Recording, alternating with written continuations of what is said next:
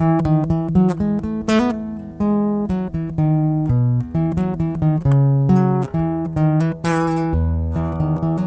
again, my brothers and sisters. Grace and peace to you from God our Father and the Lord Jesus Christ. This week, our podcast scripture readings are from Luke 6 and the concept of mercy. Mercy. There's a word we don't use every day. If you're not a frequent Bible reader, you may have only really used this word in that annoying paper you had to write in the 10th grade on Shakespeare. The most common definition of the word in the Bible is compassion, pity, or to feel sympathy for. Mercy is the foundation of God's promise to us. It is the quality of God that makes Him want to forge a relationship with people who absolutely do not deserve to be in a relationship with Him. None of us are deserving to be in a relationship with God. In my puny mind, I can't even fathom the amazingness of God that makes Him merciful to us. It is because of that mercy, though, that He sent His Son Jesus to die in our place, to take on our sins that would destroy us, so that we can spend eternity with Him. God's mercy is gracious, unmerited, and undeserved. Eternal thanks be to God for His immeasurable mercy. Before we get into the meat of the podcast for the day, I'd like to take a moment to engage in a little shameless promotion. This podcast has a tiny following. Giant algorithms don't even notice us. But if you think that someone you know might benefit from a frequent dose of God's Word in this format, well, share it with them.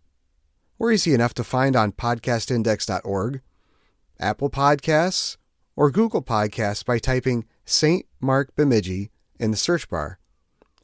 And if you're so inclined, maybe you want to hit the subscribe button on your podcast app so you don't have to keep looking us up. This podcast is published 4 times weekly.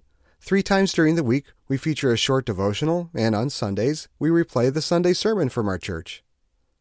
We are currently going through our daily prayer series on the Gospels and the book of Acts.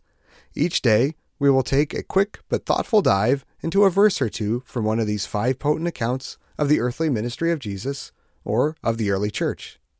So grab an iced coffee to kill the heat and juice up your mind, and let us ponder the word of the Lord. In the name of the Father, the Son, and the Holy Spirit. Amen. Luke chapter 6 reads, "Be merciful, just as your Father is merciful." That's written to Christians, my text. In the name of Jesus, amen. Mercy. This term presents a concept virtually unheard of in our era. Mercy these days, when it is offered and given, is plenteously reserved for those who deserve it, and there are plenty who do not deserve it as well. The mercy of which Jesus speaks in the text is not one arrived at by reasoning things out and determining who merits mercy and who doesn't. For quite evidently, if mercy is something merited, then it can no longer be called mercy, but obligation, duty, or debt. Such rules out mercy entirely. Neither is mercy based on how we particularly feel about someone, that if we're kindly disposed toward them, then we can cut them some slack and show them mercy. Mercy, as far as the Scriptures are concerned, has nothing to do with cutting someone some slack. That isn't the mercy Jesus teaches either.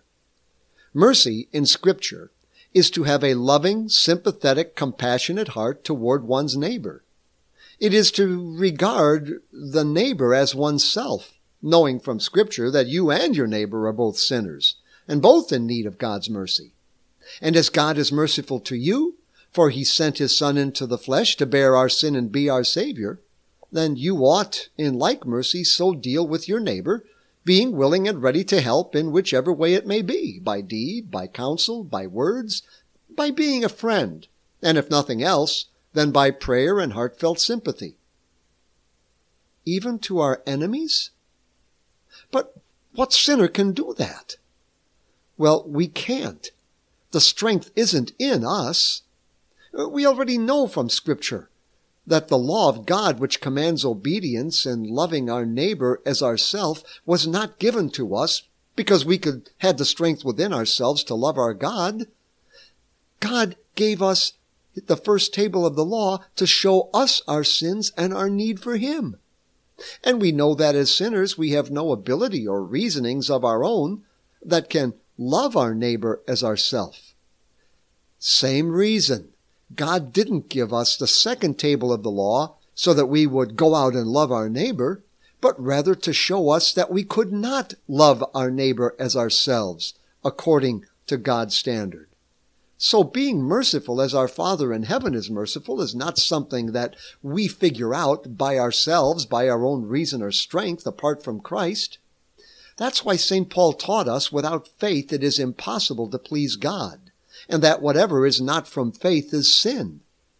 So, to be merciful is the powerful means that God works in us by His Spirit through His Word to move us to mercy. For out of mercy, God has given us repentance and faith so that our sins might be forgiven and we might be strengthened by His Spirit to show mercy to our neighbor. We got to remember that out of mercy, God sent us sinners His Holy Spirit. We didn't earn Him. Out of mercy, God has prepared eternal life for us sinners. We didn't earn that.